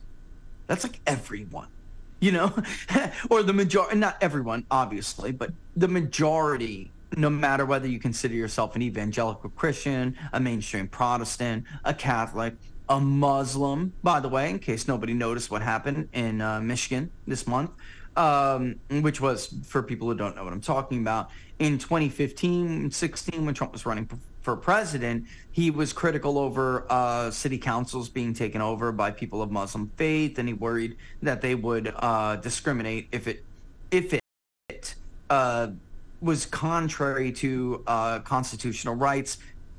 If it was within the boundaries of their faith, that they would choose their faith over the Constitution. Anyway, they banned a pride flag, and now liberals were so pissed off because that happened, and they feel betrayed. And, to me, it's like they never really hid their agenda, so I don't know why you feel betrayed. You just lied to yourself. Most of America would understand and actually probably sympathize with that city council. That's the truth. Like, of course, you're not going to ban the flag. I mean, that's a little bit harsh to most Americans. But the public display of sexual behavior in any way like that, it doesn't matter whether you're hetero, you're homosexual, heterosexual. It doesn't matter. People don't want that stuff forced on them in their face, and then certainly not exposed to children. And when you do that, it crosses the line. And, it's funny that, again, this is a person who attends church on a weekly basis, which is becoming a minority, but yet, generally speaking, in the consensus, I mean, not at all a fringe position, Frank. And to me, that was a bit of an eye-opening moment. Yeah, it's been a lot of eye-openers the last few weeks alone, and that is just splayed. Coming for the children. Remember? Yeah. Oh, yeah, absolutely. We're coming for your children. Coming for your children. Okay. All over again. They're chanting it now. And, of course, if you were to say, well, I mean, look what they're doing, and they'll say, oh, well, it's a joke, where it's tongue-in-cheek. No, it's not. No, it's not. Because you want to know something, we can get into origin stories, what is natural, what is nurtured into society. What we are living through right now is all nurtured. The expressions of non-binary existence and self-image crisis and all that stuff in Generation Z is not nature unleashed. It is dangerous psychological conditions. It is environmental toxins. It is the way that people are expressing deep-seated trauma. Nobody is acknowledging that a very large chunk of so-called trans people are autistic. Nobody's acknowledging that. I mean, there is a lot of weird. It's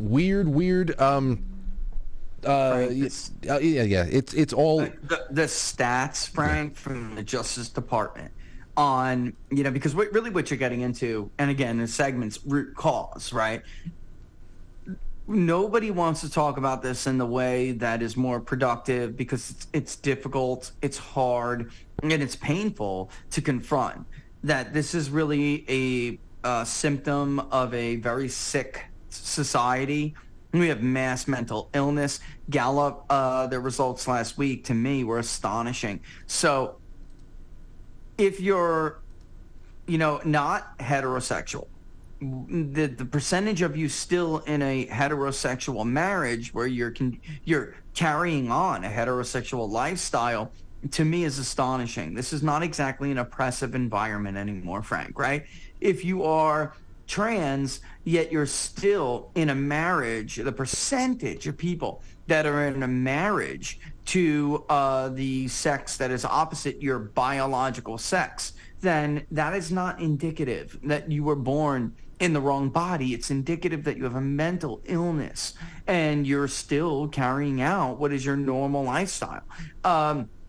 The stats from the Justice Department, we had a review last month about people who do try, so double trans relationships, alternate lifestyle the amount of violence, Frank, in these, and I know I'm going to get pegged for this, but it doesn't matter. I mean, anyone can go to justice.gov watch what you say, Rich, and review this. Yeah, I mean, it is sad, Frank, because while we're refusing to have these difficult conversations, there are real people with real emotions and real feelings and, real suffering, real suffering that are being mistreated in certain environments and relationships. And it's not, there's no evangelical, Frank, taking out a strap because they don't approve of their lifestyle. They're mistreating each other. And that's because there's underlying issues there. And it's sad that we're not willing to confront them and we're pretending this is some kind of a civil right or something. This is way beyond that, way beyond. And by the way, talking about those two gentlemen I was telling you about, they hate being associated. Like, they hate the LGBTQ, blah, blah, blah, blah, blah, plus, label. They feel like I'm gay and that's it. I'm gay. If you're a man who thinks he's a woman and that's why he's attracted to other men, then you're just a man who can't cope with the fact that he's attracted to other men. And so you're not trapped you're not a man. You're not a woman trapped in a man's body. You're just unable to accept it. And that's their view. Those are their views. And it's like, until they get through to that, then we're just entertaining, unfortunately, their delusion. Well, it's worse than entertaining. You have to take advantage of people. You're taking advantage of people in a vulnerable situation and assisting them in slipping further and further into that world, so that you can then take advantage of them. in some way to either show how compassionate you are, how progressive you are, or to be able to get them to go out there and advocate for whatever the political cause du jour. It's just sick, and again, at the basis of everything is suffering people who are being taken advantage of, and it's creating a cycle of abuse at this point. Rich, it's not humane, my friend. No, it's not. No, everything is in. Hold the high ground here at all. No, sad. The inhumanity of everything that we're dealing with is probably the worst part. I can deal with political competition, and elections coming up, and there's a debate about one idea or another. It's all right to have differences. It's okay to be rooting for different things as long as we all have something in common that binds us together. That's gone, and now what we're talking about is we're just getting lost in the quagmire of these really debased mutated social issues where we're getting into, I don't know, there are no lines in the sand that cannot be crossed on genetics, on eugenics, on anything anymore, because I don't know, if people look into the mirror and they can no longer even tell you exactly what is looking back at them, then there really is no limit to what can be done to anything or anyone. Rich, let everybody know. Danger of relativism, my friend. It really is. Let everybody know where to find you during the week, and the best places to keep in touch with you. Best place overall is peoplespundit.locals.com. That's the best place overall. Of course, we're on Twitter. We're on Getter, we're on Truth, at People's Pundit, at People's_Pundit on Twitter. But you don't have to worry about any of that. Peoplespundit.locals.com, best place hands down. Best community out there. And join it now while you can. July is a different ship. We have so much coming this year, Frank. Delegate trackers, delegate maps, coverage of every single primary, every single caucus, all of the off-cycle elections, Mississippi, right? We did Kentucky, so much. Wisconsin we did. There's so much coming. Louisiana's coming. So get over there, join it. Stay focused. We got some voter analysis that we just did. Maine was just up. Great, very interesting, Frank. Maine should have been, that's another show, Frank. But Maine, there's just some of these states out there we dig into with great detail that you're just not going to see that kind of analysis anywhere else. And you'll enjoy it if you're a nerd like me, data nerd like me. Peoplespundit.locals.com. I love having nerds like you on the show, Rich. It's great to have you back, and thank you for everything. Send my best to Laura and the kids, and we'll talk soon. All the best, my friend. All Give right. that little one a pinch on the cheek for me, okay? Oh, I will. I love her cheeks. They're fantastic. All right. They're the best. Bye-bye, man. All the best, my friend. See ya. All right, so let us take a little break. Not very long, less than 2 minutes, just an intermission. Come back, we're going to take your calls. I have a couple other things to read through, and we'll be riding this out for another 40 minutes. We're going to 9 o'clock. So if you've been hanging out with us the last nearly an hour, I know we had great cumulative totals of people watching across all of these wonderful platforms that carry us. We will see you in just a minute, and now we're going to just dive into what you guys and gals are thinking. Theories on anything from Russia to Pride, and we'll see what else. Don't go anywhere. It's intermission time, folks. Time out to press the like button. Thank you. Ladies and gentlemen.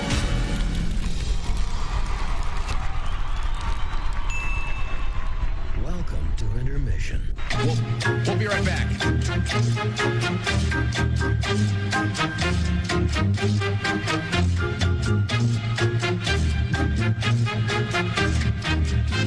Yeah, intermission.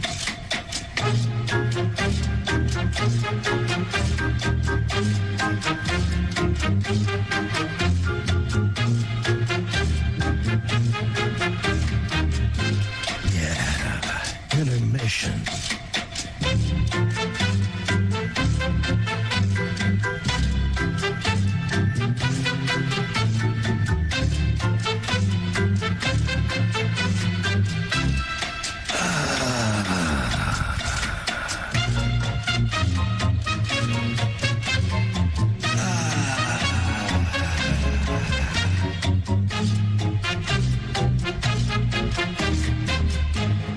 entering, quite frankly. Quite frankly. Quite frankly. Quite frankly. Quite frankly. Quite frankly. Quite frankly. Quite frankly. Quite frankly. Quite frankly. Quite frankly. Quite frankly. Quite frankly. Quite frankly. We all support quite frankly. Not quite. Quite frankly. Let's go, Brandon. Quite frankly, in Roma, Italia. Quite frankly, you're going on Frank's show tonight? I want to get a Coke. Can I get a Coke? So everybody watch, quite frankly, with Frank.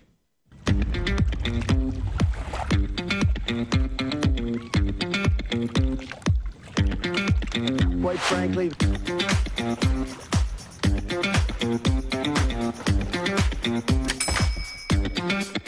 How dare you?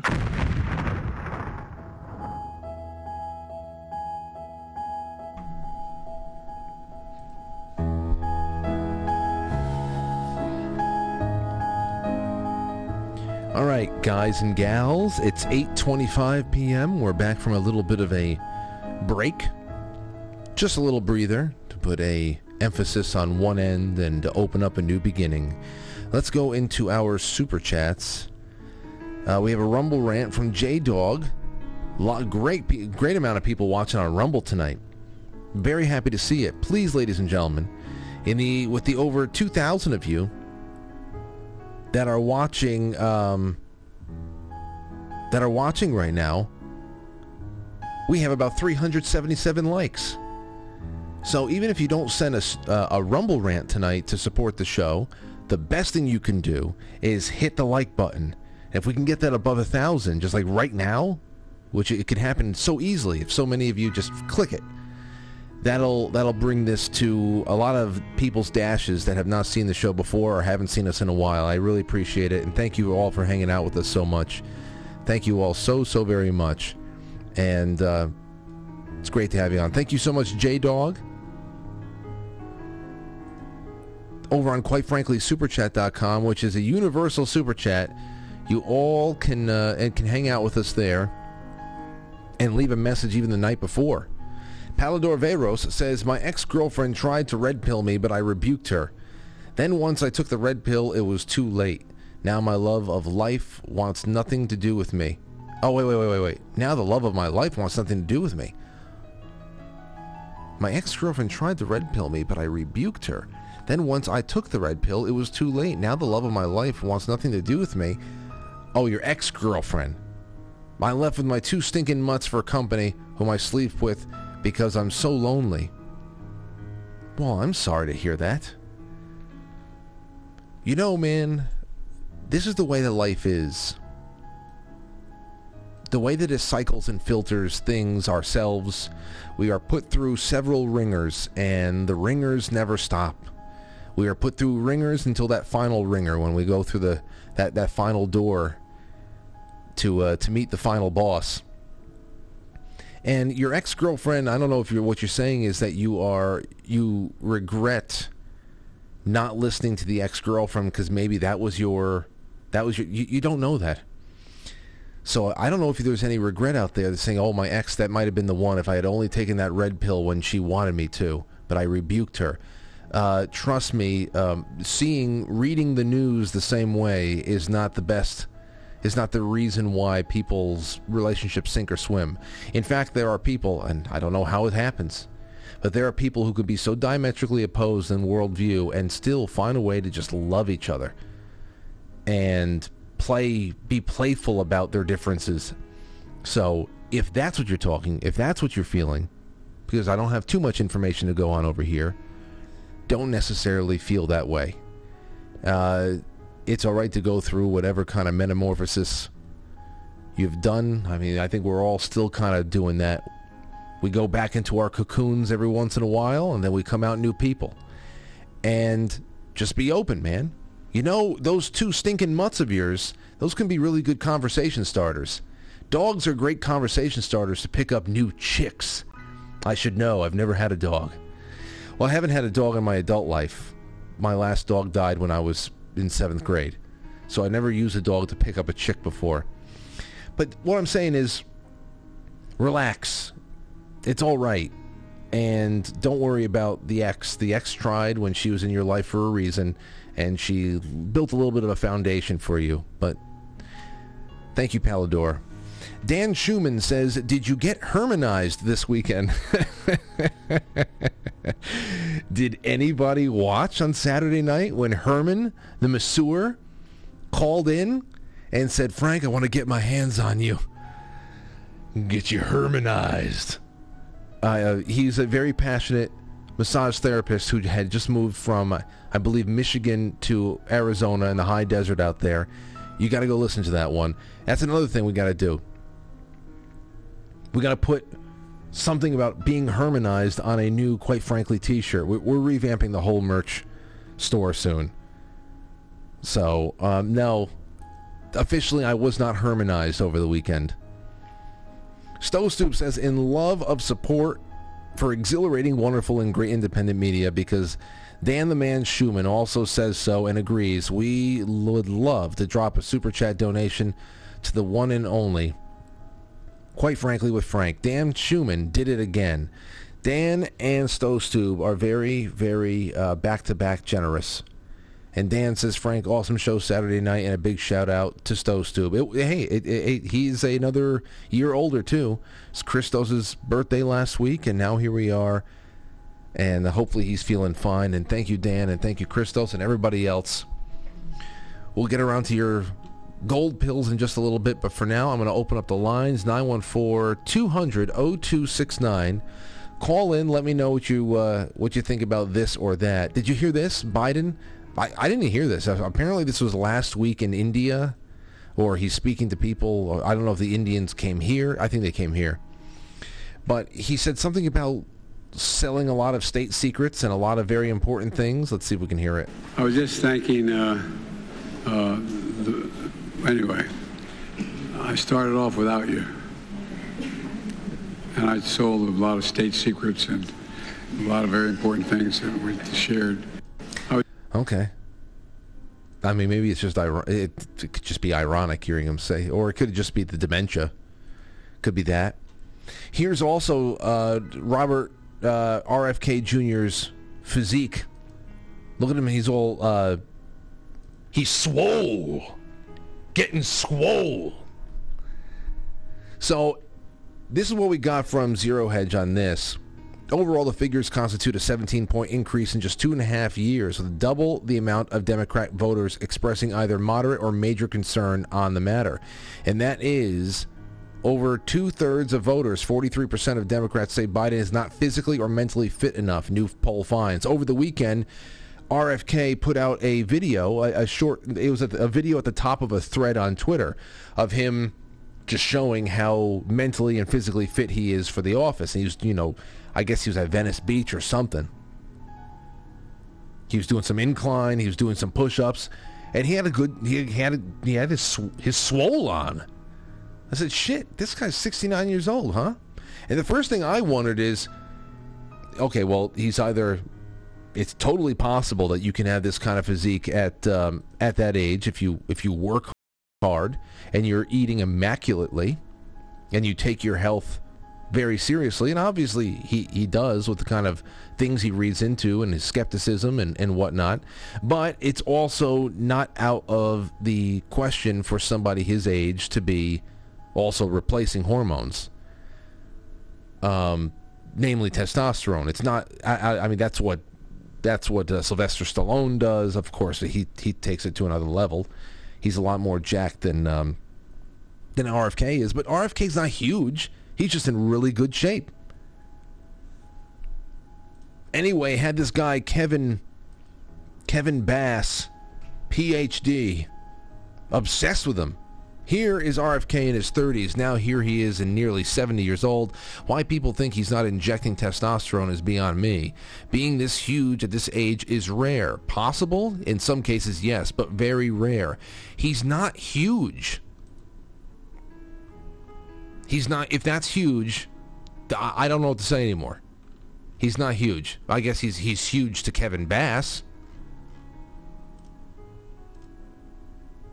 Yeah, I don't think, just based on what I'm seeing right here, Kevin does not have a good build. But I don't, I'm just saying, he's not injecting testosterone is beyond me. If he was doing hormone replacement therapy, then it's not like he's taken some kind of a Gold's Gym stack. He's not stacking like that. It would just be trying to replace what you've lost. But just like everything else, taking a supplement does not result in you having a balanced, functional, well-built physique. It is constantly minding what you're eating on time, eating the right things, clean. You have to be working out consistently, knowing exactly what you're doing. That takes a lot of care. A lot of care. So why this is being done right now is because he is skeptical of the safety of vaccines and the people who are hawking them. And I think some people are trying to say that this is hypocritical of him to go and lean on science and lean on medication to bring himself to a certain level of fitness, and to bill yourself as being physically fit and better fit for office than a literal fucking corpse. A literal corpse.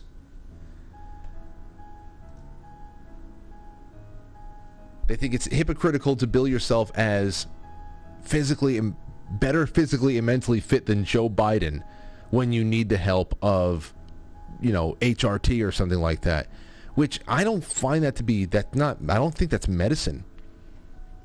I don't see that as medicine. I don't know. I don't think it's hypocritical. Then again, nobody's asking the question. If I had access to somebody like RFK, I would ask questions like this. I'm seeing you doing your thing. You got those push-ups. You got the incline. You're moving weight pretty well. You got good balance. You're 70 years old, though. Are you doing hormone replacement therapy? And he might say yes. Or he might say no, and then there's your answer. And what does it matter? I got to see what Jay Gulinello thinks about this. I don't know. 309, you're on the air. What's going on, Raymond? Yes, I just wanted to thank you for the Shoeless Joe as your book club. I've been following along, and I watched the movie last night, and that kind of just brings me back to my childhood. I grew up about 2 hours away from that part of Iowa, and I lived next to a cornfield out in the country. I would go out into like an acre patch in the front and just whack a baseball by myself, and I can just think, maybe I imagined a team in front of me or something, but I really appreciate that book. I became a book club member right the day that you started the Great Divorce with C.S. Lewis. Oh, well, haven't we had a good year so far with the 3 books we've done already? Oh, yeah. Yeah, I think they've been great, and I already found the next one in a used bookstore, so I need to start it early because it's pretty thick. Well, Devil in the White City, it's a little thicker than Shoeless Joe, but you're going to really enjoy this. I don't know how many. Oh yeah. I'm going to push it hard all throughout July to get people to sign up as sponsors, because it doesn't matter how you become a sponsor or at what level, everybody has access to book club. So it is. I think it's going to be so enlightening. You're going to learn so many things, Raymond, and I can't wait to see all the things that I've forgotten. So, but I'm thank you for this call, and I'm glad that you enjoyed. Did I just say a little more about the movie? Yeah, please. I really enjoyed the acting in it. I think I've only seen trailers of it before, but I watched the whole thing through, very engrossed in it. I loved the acting of Ray Liotta, James Earl Jones, right? Yep. Kevin Costner. They had to leave some of the things that were in the book out, but they did follow it very close to what the book had, other than they couldn't use J.D. Salinger. But you know what? They even paralleled that pretty darn closely anyway. Well, you know what? That's why I said there's got to be one more private stream with Charlie Robinson. We'll do one more just to do a little bit of a comparison.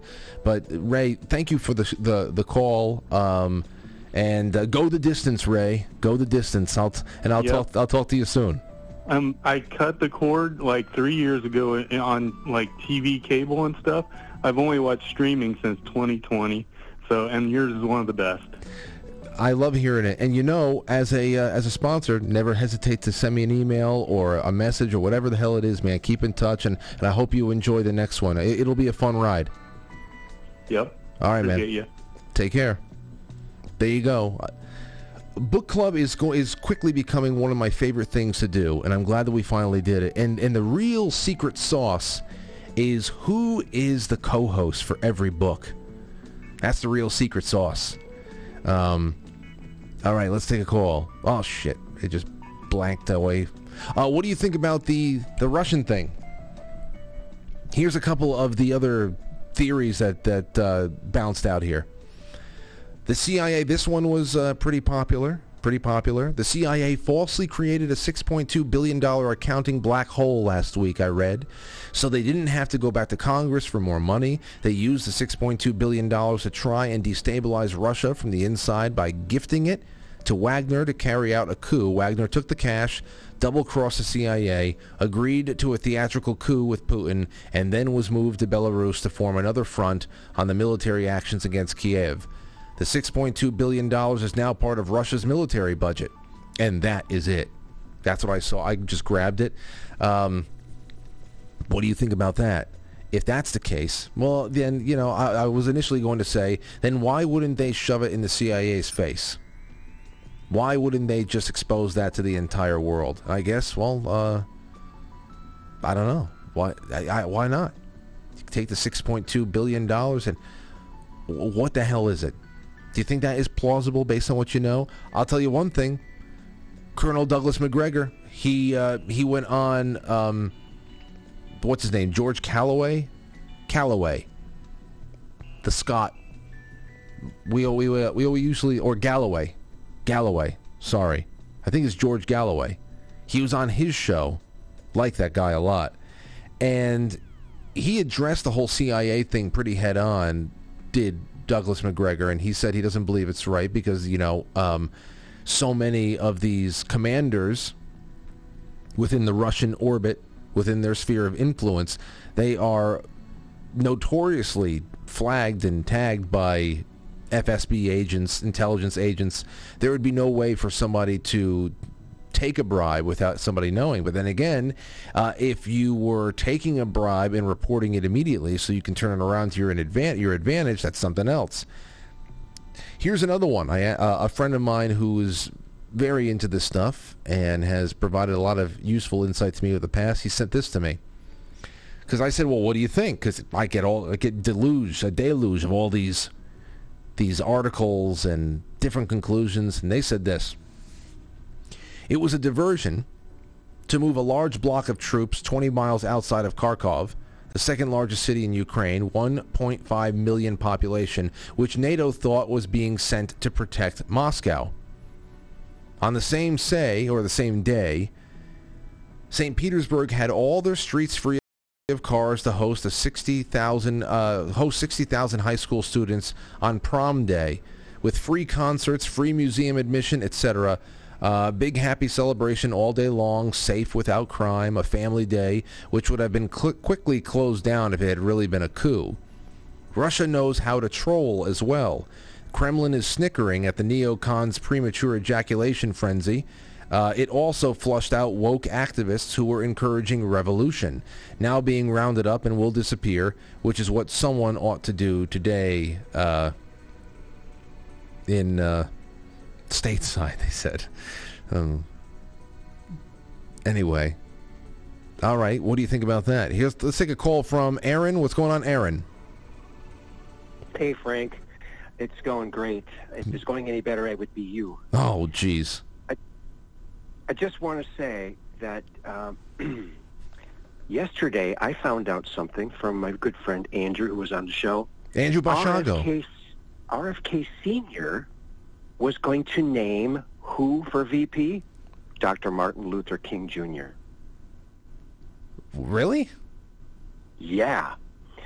As told by Edward Kennedy. That's what he revealed back then. According to Andy. Well, funny that Robert Kennedy Jr. has never said anything like that. He's willing to talk about CIA assassination plots. Why wouldn't he ever have discussed or put it out there that his father was considering naming Martin Luther King Jr. as a vice president, though that would have been another commie as a vice president, but still, yeah, I don't know. It's very, very interesting, but I also think that when I saw Robert F. Kennedy Jr. in his muscle pose, he doesn't look like he's taking any kind of steroids or any kind of hormone replacement. You know, I'm 61. I don't work out at all, and I'm in great shape. I mean, I could be just like that or better if I even just worked out a little bit, because I built my body as a preteen. We bought the free muscles in the back of the comic book. Yeah. And we built our frame up, and you do that at a younger age, you can just pop right back anytime when you get older. Well, it's a great point. I mean, that's why you have to spend so much of your vital younger years to really build your body. That frame is very important, and the rest of the way, honestly, diet will carry you through. That's why we always talk about things like that old adage I've thrown out on the air many times before. Abs are made in the kitchen. I mean, you can go and do your 1,000 sit-ups a day, and if you're doing a combat sport or something like that, and you really just want to make sure that your midsection is really firm, so you can take punishment or something like that. I understand why you'd want to do that, or whatever your personal goals are. But diet is fundamentally everything, especially when it comes to maintaining physique and maintaining muscle tissue. I mean, your muscle won't go away. You need to stimulate it, obviously, to at least maintain it, if not grow it. But diet is what keeps it around. That's why bodybuilders, they eat hours a day. Hours a day they eat. They wake up to eat, or else they're gonna deflate. Oh yeah, we used to have. We had paper routes in the morning. We'd wake up at 4:30 in the morning on Sunday mornings, and we'd make a malt with vanilla ice cream, milk, 3 raw eggs, and Carnation Insane breakfast. Instant breakfast. Well, that's what we ate.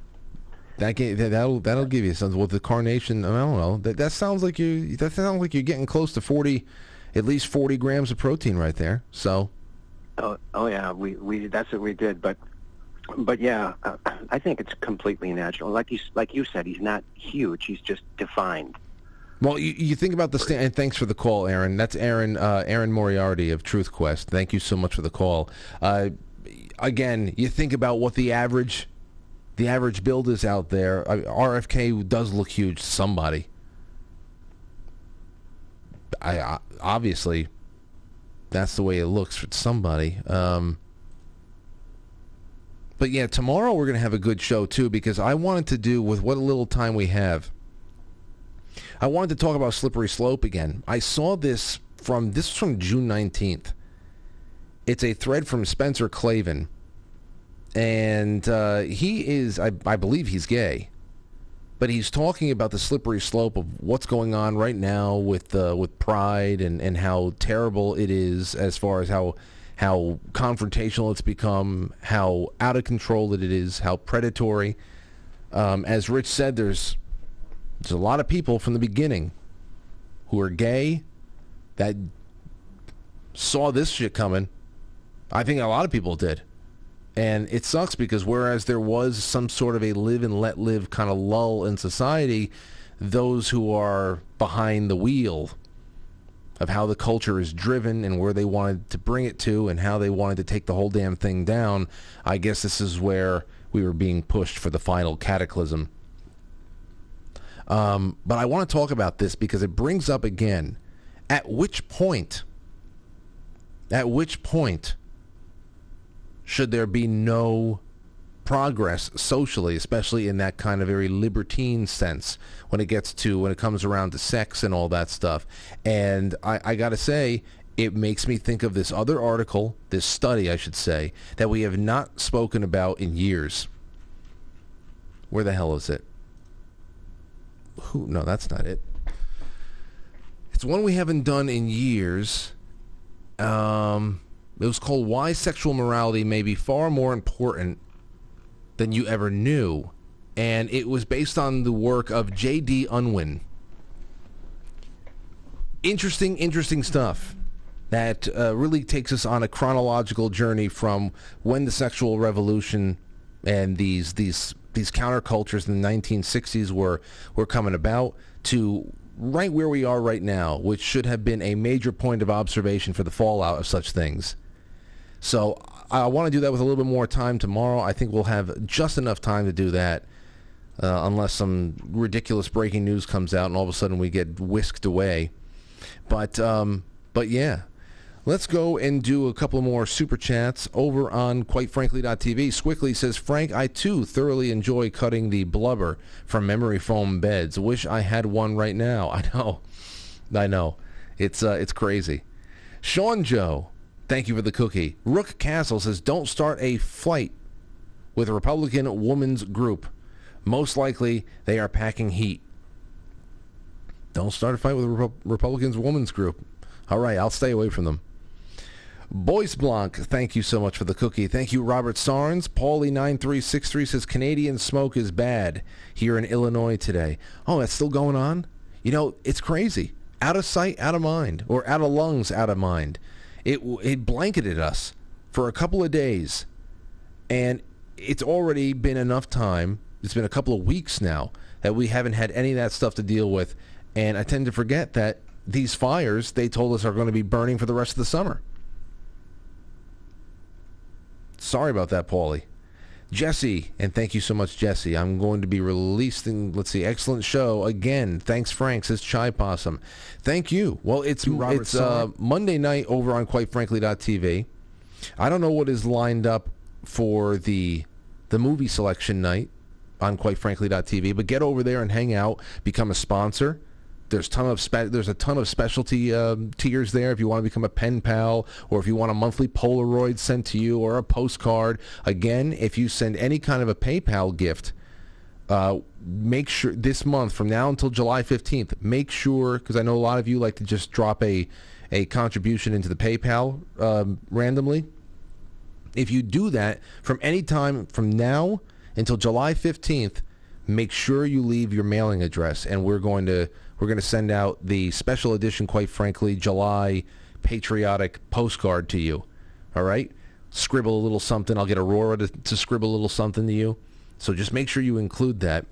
And I think that is all we have. That's all we have. So we're going to do our badass for the night. We're running out of nights for badass. It's the 26th. We have tonight, we have Tuesday, Wednesday, and Thursday. And then the badasses for this year, they're over. And then you know what that means? When we come back, it'll be July, which means the Mark Swan pool dancer is back for intermission. I know. It's the best of times. It's the worst of times. But July, the intermission pool dancer is back that everybody loves or hates. And you're just going to have to deal with it for 31 days. So who is our badass for tonight? This was submitted by my friend Joel, my good personal friend Joel. His family is from the Caribbean. They speak French, I think a little Creole, I forget, but at least French. And so I get these stories straight from the source. Listen to this. That's some badass shit. It's pretty badass. Yes, now listen. I really want to get all the names and the pronunciation right, but it may be a little messy. Tonight's badass is Ludger Silbaris, one of the only handful of survivors of a catastrophic volcanic eruption. Born in 1875 in Martinique, Silbaris was a convicted felon who liked to drink and liked to fight. The night before the eruption, he had allegedly got into yet another drunken bar fight and was arrested. He was locked up in solitary confinement in a single cell, a bomb-proof underground room with stone walls, no windows, and only a narrow grating facing the sea as ventilation. At 8 a.m. on May 8th, 1902, Mount Pelée blew its top.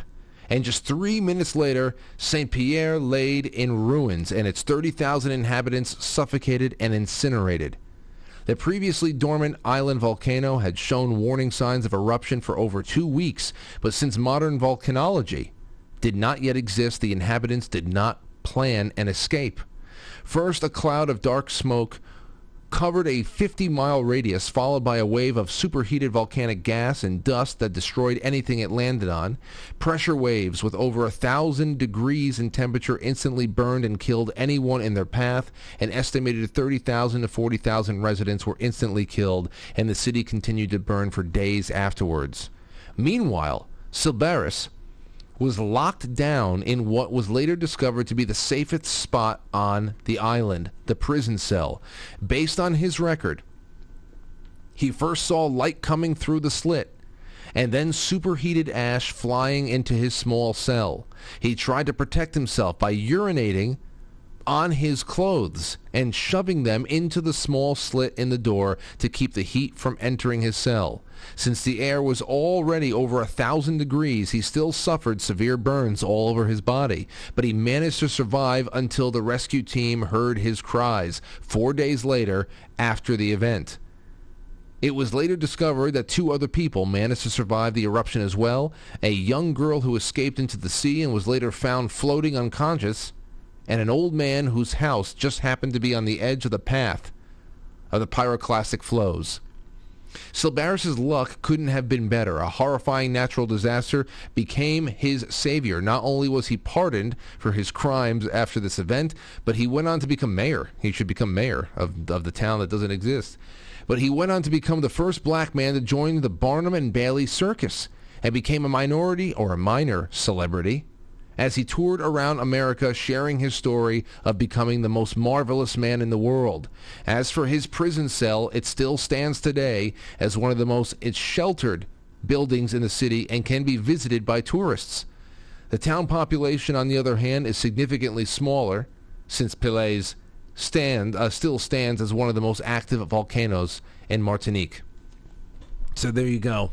When was the last time you survived a volcanic eruption and be the only one in your town to survive? Man. So Barnum and Bailey's. I wonder if he retired to that Carney town in Florida. We still have to have some kind of a circus, did you know kind of a night. That would be great. We had that circus caller once. I put out the call. Circus caller, if you're out there, very nice lady that called in. Please email the show. I've been waiting for you. I want to do more on that topic one day. That's all. That's all I got. It's 8:58, 8:56. Get over to quitefrankly.tv, and I am sure to see you there in the chat room before long. Good night, everybody, and have a wonderful one. Thanks again to Rich Baris. And, one last thing, then I'll have to make the announcement again tomorrow. I mentioned all of your Super Chats. Well, quite frankly, superchat.com. Everything. Starting tonight, that means tonight, Palador Veyros, Dan Schumann, Stostube, they are already in the running for my copy of Shoeless Joe, which I bought this book years ago, and I never read it until this year, and my heart is with this book, okay? So I love it. I'm going to be buying myself another copy so I can have it in my personal library. Every person who sends a Super Chat from now until July 3rd is going to be in the running for the raffling of this book. And inside of it, I'm leaving Matt's notes on how to survive a shitty submersible dive to the bottom of the ocean. So it's going to be a really great prize right there. And remember, you can send 5 Super Chats, and that would be fine if you want to contribute to the show and contribute thoughts and just be a part of it all. But I'm only counting it once for the raffle. So just letting you know, we take all the duplicates out so everybody has the same chance of winning. And there you go. That's what we have. I'll make another announcement in the beginning of the show tomorrow about the Shoeless Joe raffle. But it is on, and we will announce a winner by July 3rd. Good night, everybody. Tomorrow's Tuesday. I hope to see you there. For now, get over to the After Hours on quitefrankly.tv. Good night. I'll catch you on the flip side.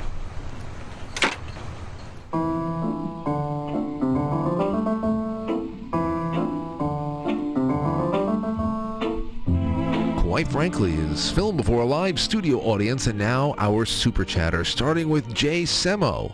over on the Rumble Rants, and also J-Dog earlier on in the night. Thank you to Pallador Veros, to Dan Schumann, to Stowstube, and Dan Schumann again, to our wonderful friends over on Pilled. The scratching has already been released. Thank you, everybody, on Rockfin and on Twitch and on D-Live and on Theta, Twitter, all around the internet. See you tomorrow.